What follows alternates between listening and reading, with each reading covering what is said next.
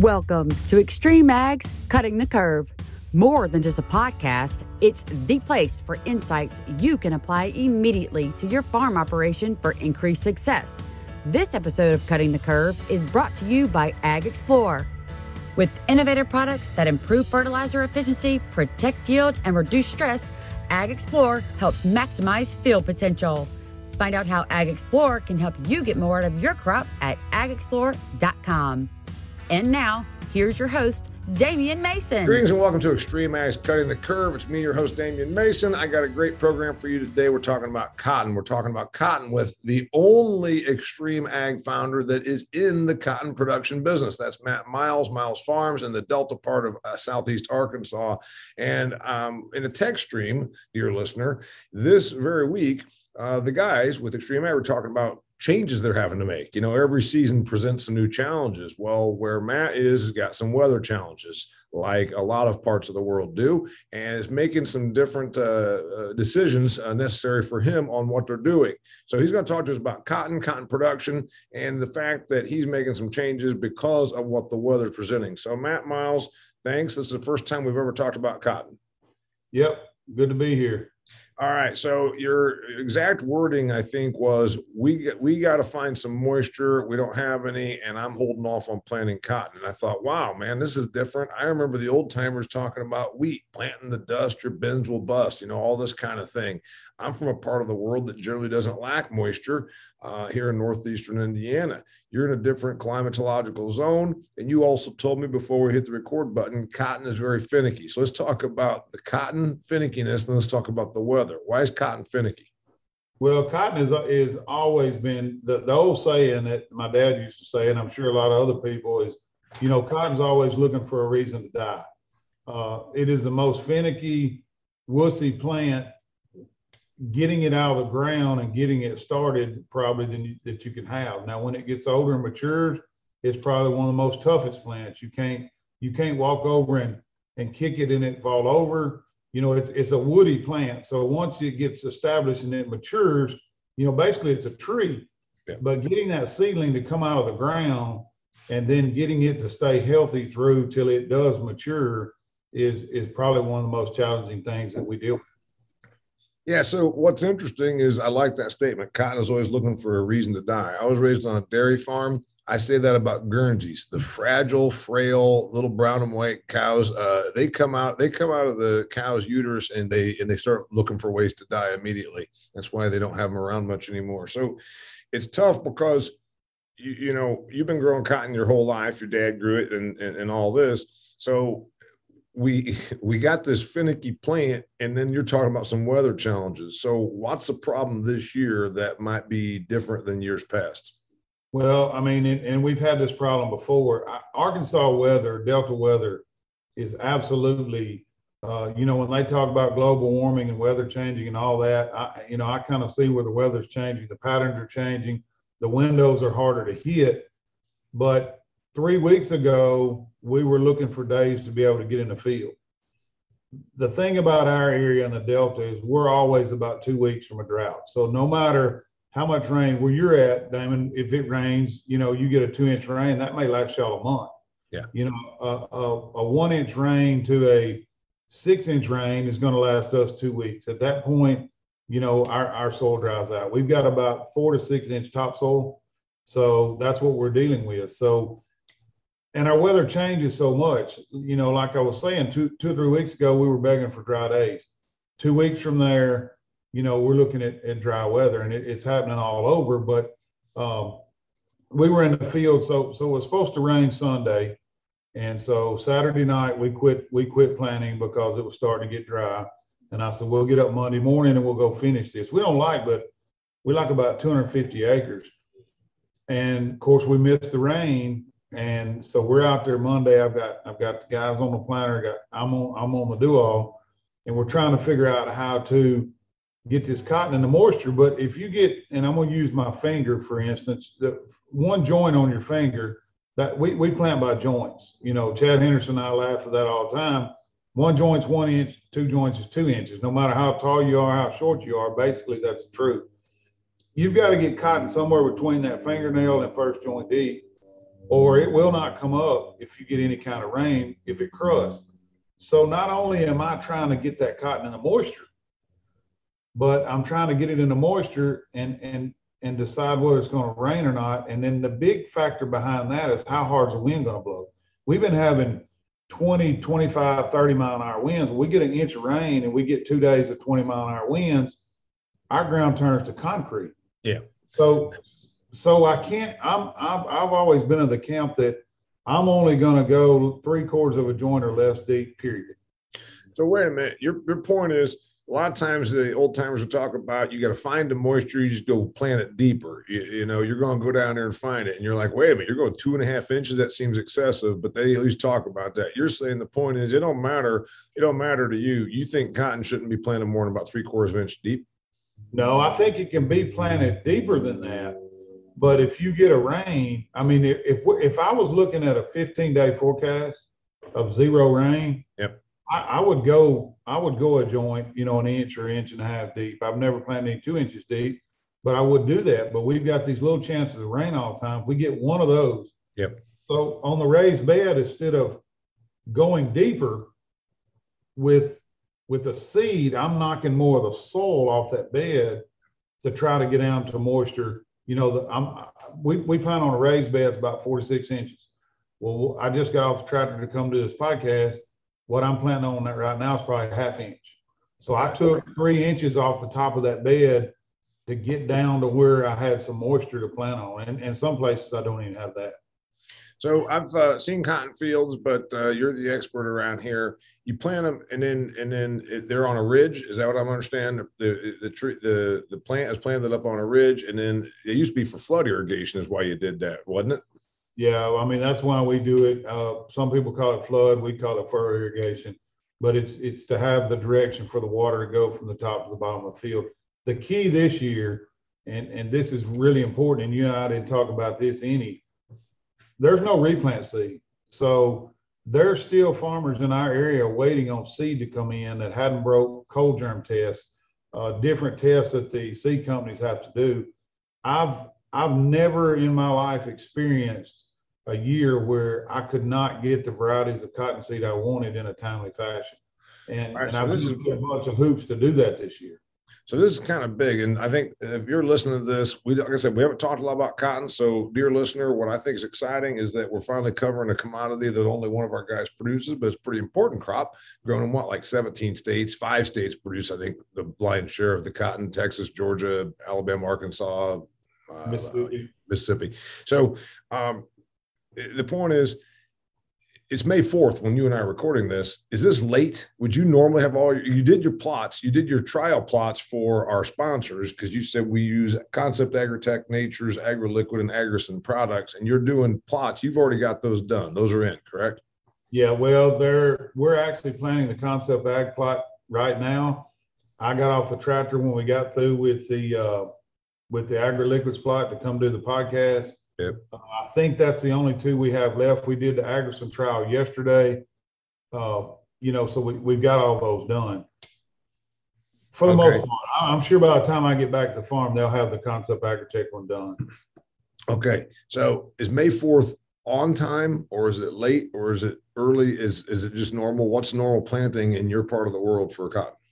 Normal planting in my part of the world is right now. That's why I hadn't got. Now I like to plant early. I've planted corn. I've planted cotton. You know, I pushed the envelope. I planted cotton in March just to see if I could. Usually April 15th, April 25th is kind of when I like to plant. Okay. Prime time cotton planting is today.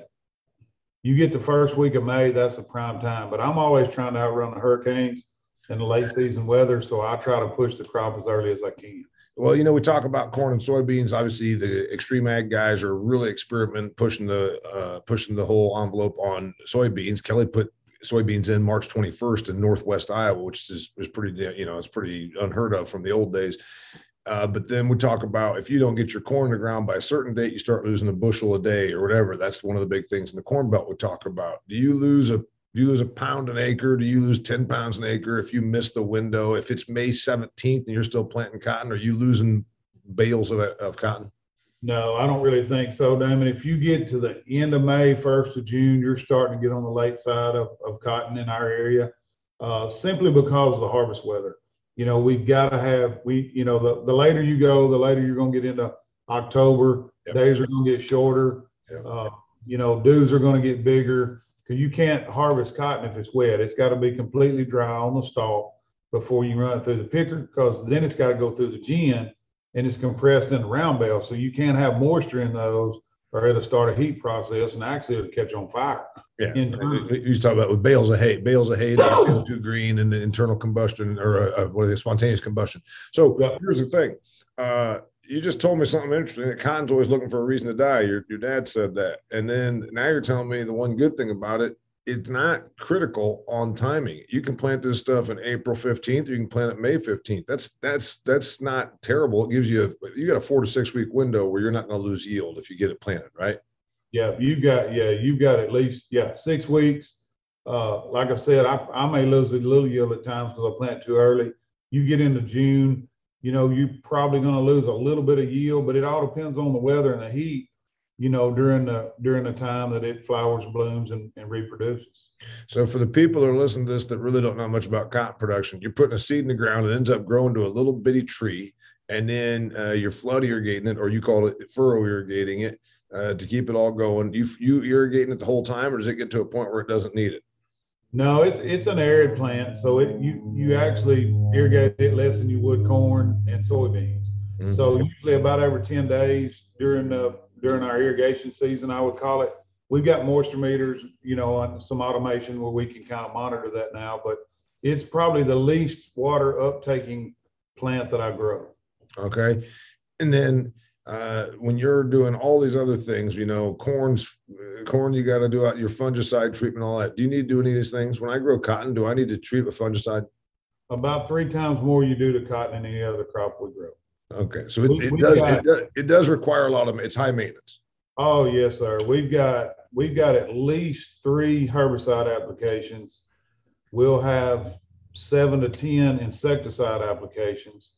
We put what they call picks on there to keep it from being too tall.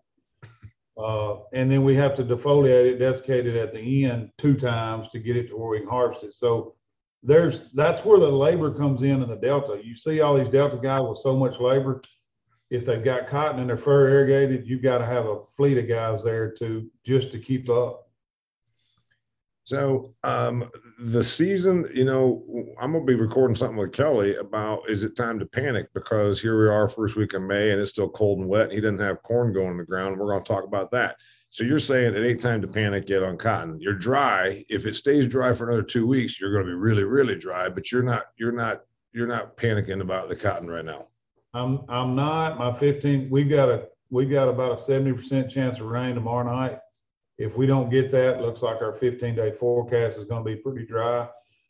15 days, we're probably irrigating corn and beans because I've got beans blooming today, which should be the first beans ever bloomed in Arkansas, the earliest beans bloomed in Arkansas in history.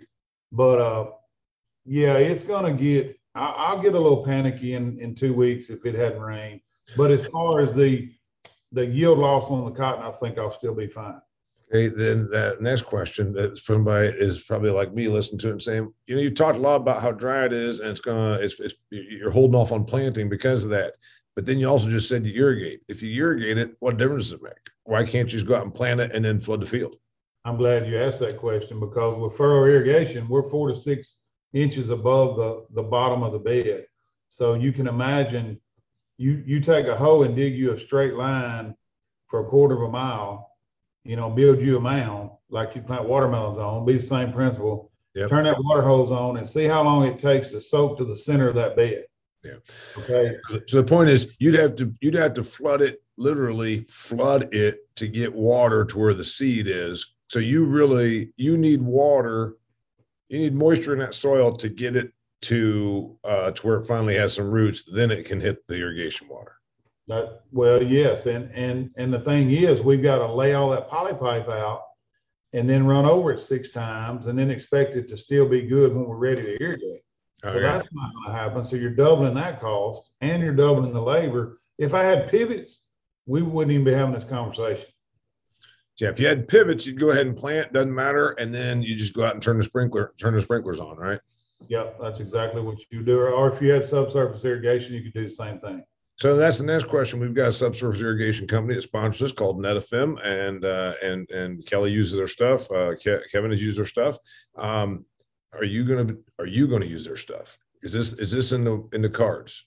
Well, we're looking at it on some different areas, but we have so much iron in our water and our groundwater and stuff. It's a lot harder. It's easier said than done where I'm at. Yeah, and it makes sense of it. Well, then the other part is you talked about your rotation. Tell me what happens with cotton on rotation. What do you do? Is cotton every 3 years? Is it every 4 years? Every other year? What do you do? Usually it's every 3 years. I rotate. I'll start with corn, and then behind corns I'll put soybeans, and then behind soybeans I'll put cotton. And the reason, and I will change that up some, but the reason why I don't put cotton right behind corn is because cotton tends to try to get too big. If you don't put a plant growth regulator on it, it can get 8 foot tall, and we want it about belly button high. So we have to continue to put growth regulators on it to keep that plant stacking nodes and being short. I wish that worked in soybeans and corn. Then we could keep the corn and soybeans short too. It's a chemical that just works in cotton, honestly. So I never even knew what a plant growth regulator was until I started working with Extreme Ag back last summer, summer 2021. And then you guys just toss the stuff around every which way, and you guys are introducing it to a lot of people in farming that have heard of it but never used it. And you say of all the crops that you need a PGR with, it's cotton. It is, but it's a different PGR than what we're talking about when we're talking about grains. I mean, we use this PGR that I'm talking about is mepachloride, I think it's the scientific name, and it's just to shorten a cotton plant. Yeah, I've tried it on Bermuda grass, I've tried it on soybeans, I've tried it on corn. Yeah. It's just a height regulator is what it is. Okay. So yeah, it works differently than when we talk about some of the plant growth regulators we've used from some of our other sponsors, Ag Explorer or whatnot. This one just is a different one, and it's specific to cotton. That's exactly right. Okay. So you talk about the rotation, and since we're covering cotton and the decisions you're making, obviously about the moisture, and now it's been explained. It don't matter if you got irrigation and inflow irrigation or flood irrigation isn't going to do any good until that plant is in the ground and growing for what, 4 to 6 weeks, probably. Yeah, probably so. And I'm not saying it won't do you any good, but you will almost damage as much as you'll help just trying, because you literally would have to flood the field. Yeah. It's a nightmare to try to do that. We can do that if we have to, but it's going to be extremely expensive and extremely difficult. On how many of your acres do you, because you talk about the rotation, you don't put this across all of your acres, right? I mean, if you don't, of the whole entire operation, this is not on 1/3 of your acres, is it? I've got 2,600 out of a little less than 11,000 this year. Yeah, so a little less than a quarter of it. And didn't you tell me once, or maybe another cotton person did, you're limited because a cotton harvester, a combine can combine soybeans, corn, sunflower, wheat, oats, canola, all kind of stuff. You just change the head, change a couple settings. There's only one machine that harvests cotton to cotton picker, and they're damned expensive. Didn't you tell me that, or someone told me that? Oh yeah, it'd about make you sick, because if you could get one today, a new cotton picker is about 900,000, and it runs 20 to 30 days a year, and it stays in the shed the rest of the time. Mm-hmm. My combines cut everything else, and that picker can do one specific job. Yeah, so the cotton picker is tremendously expensive, and then also there's only so many days, because you'll start losing season. You said October, the moisture comes in, and does the cotton start getting degraded, or it just gets hard to harvest? Well, all the above. So you get shorter days, so you get less time to harvest. Yeah.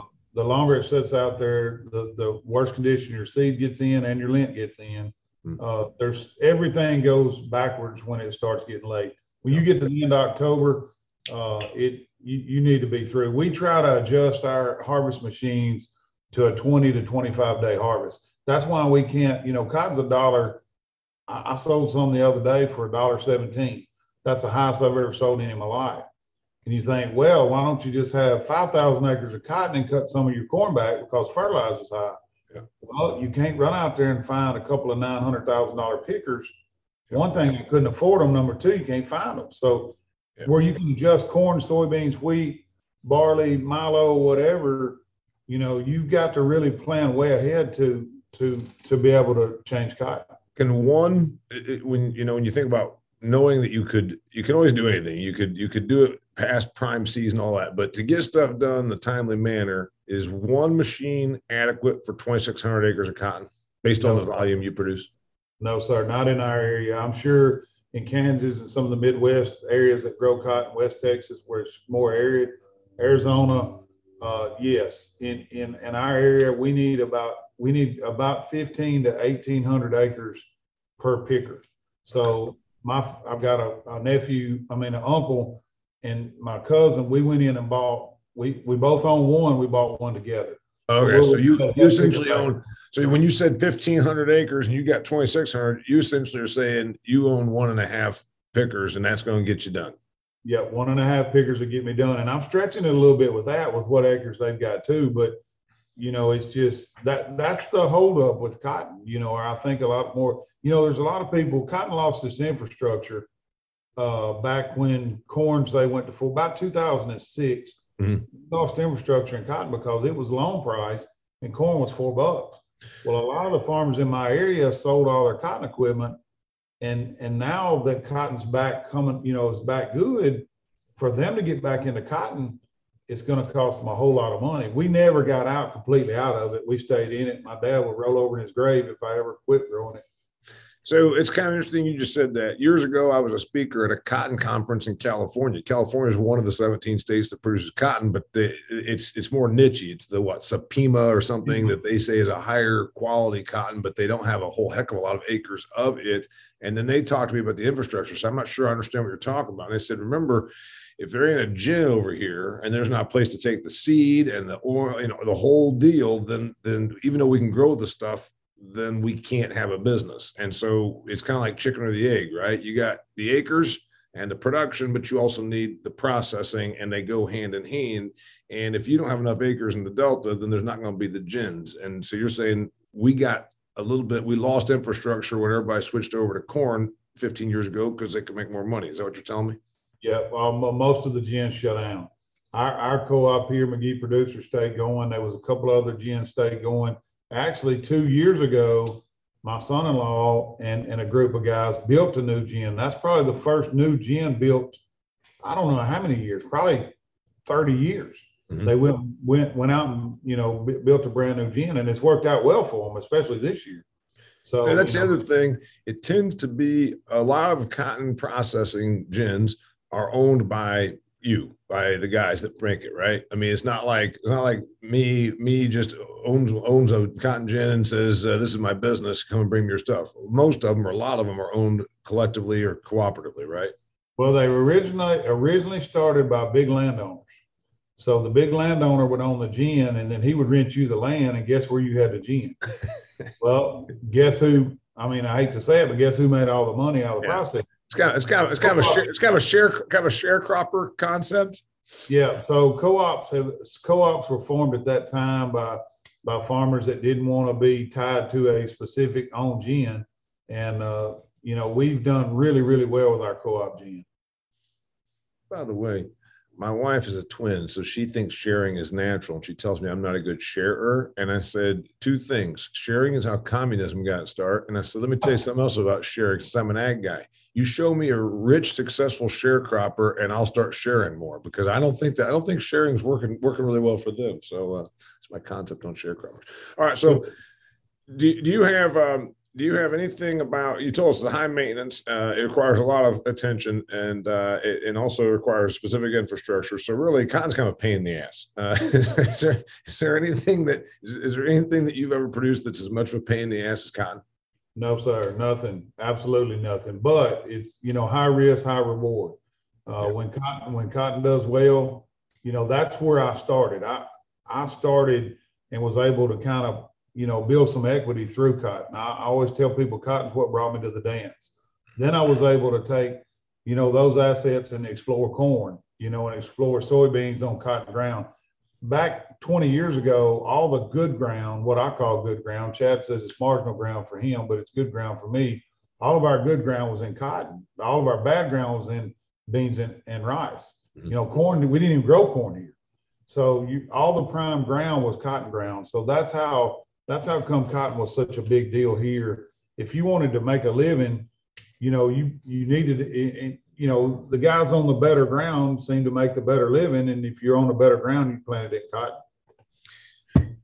When you look at what cotton has taught you or what you do differently than your father, you're making more bales, more pounds, whatever. How do you call it? Pounds per acre, bales per acre? It's kind of the same thing, right? Both, yeah. Well, I call it pounds per acre because the bale can be anywhere from 470 to 520 pounds.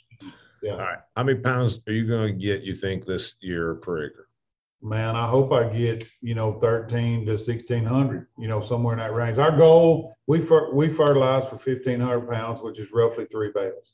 You know, there's areas out in Arizona and stuff that make 5 and 6 bales, West Texas. And then there's areas, you know, dryland areas that are lucky to get a bale. So, you know, it just depends on the area you're in and what your goal is.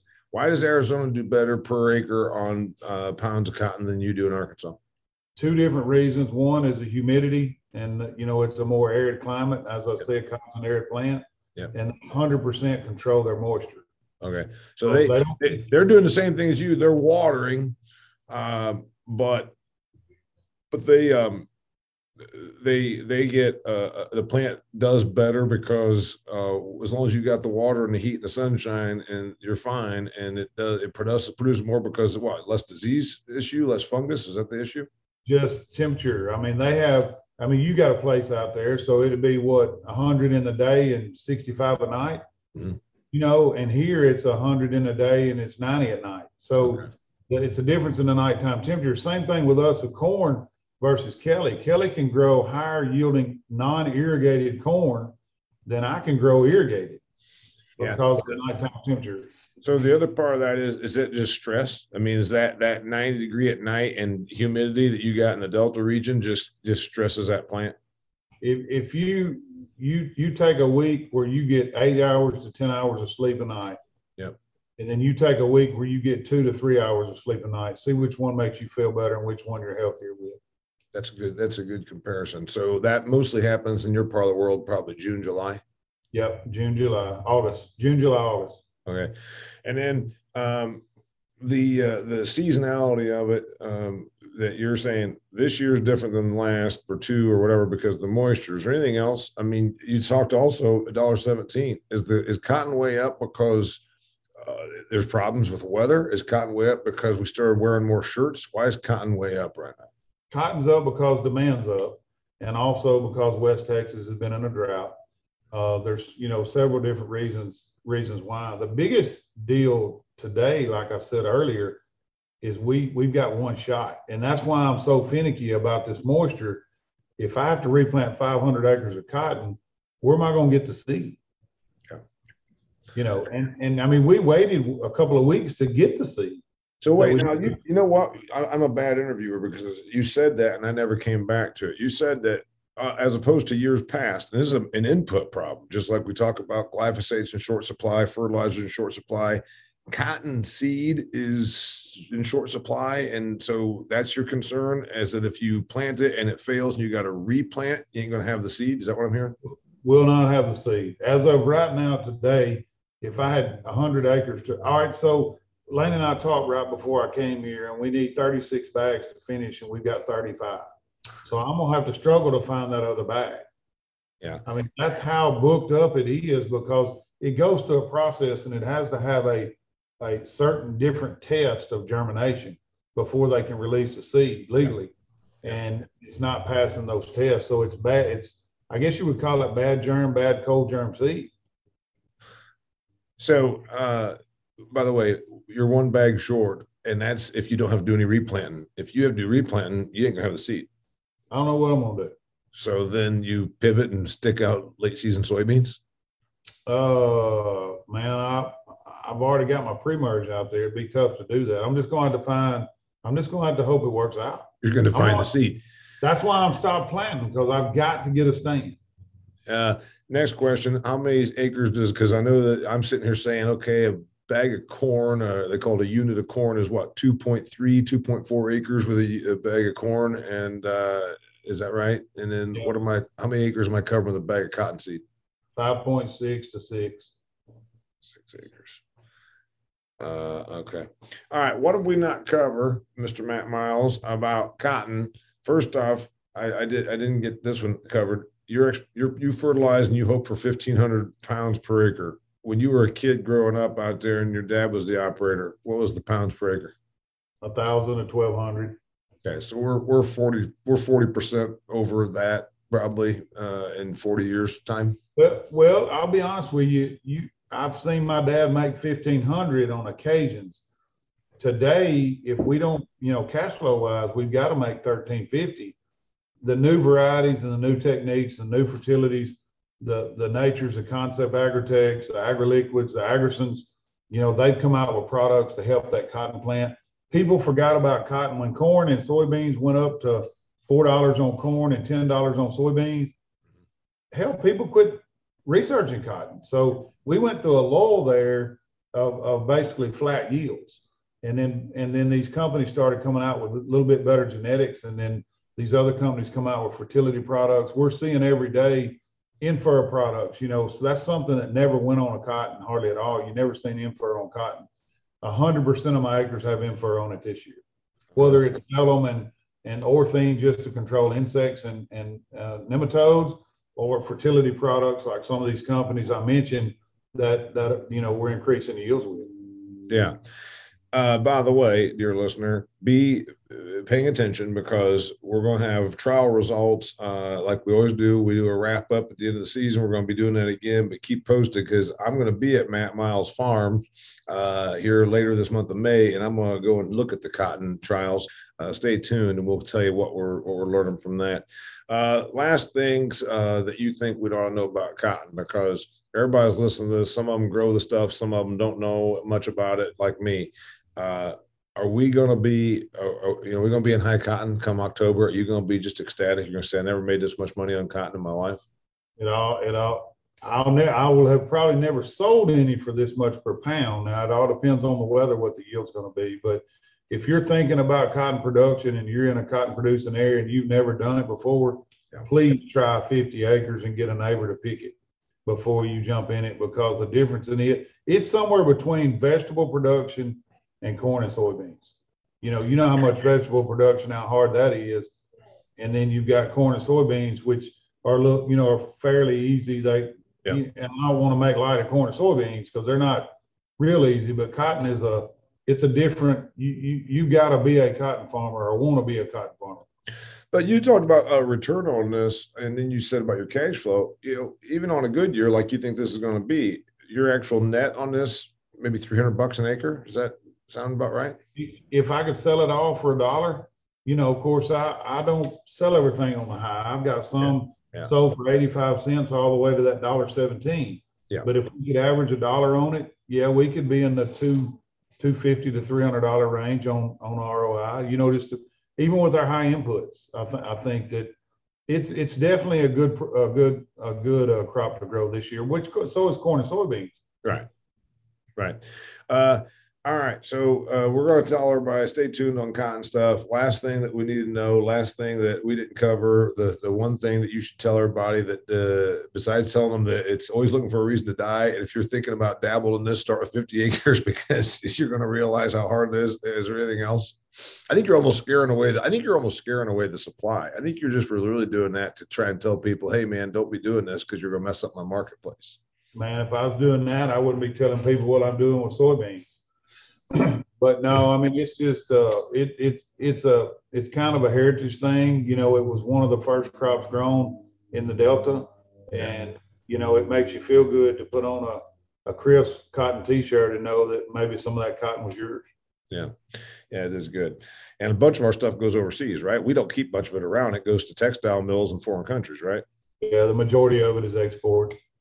Matt Miles is one of the founders of Extreme Ag. If you want to see more stuff, please go and look back. We've released 100 and some of these since I started with them in last summer, and there's great information. So please go and check it out. Share it with your friends, farming and non-farming alike. Thanks, Matt. Yes, sir. Thank you. All right. Till next time, it's Cutting the Curve. Thanks for listening to another edition of Cutting the Curve. For more information that you can apply to your farm operation, visit extremeag.farm. Are your crops stressed out? Ag Explorer has you covered with a full line of products to help protect your crop from environmental stressors such as cold and wet or heat and drought. Check out agexplorer.com and start protecting your yields and profits.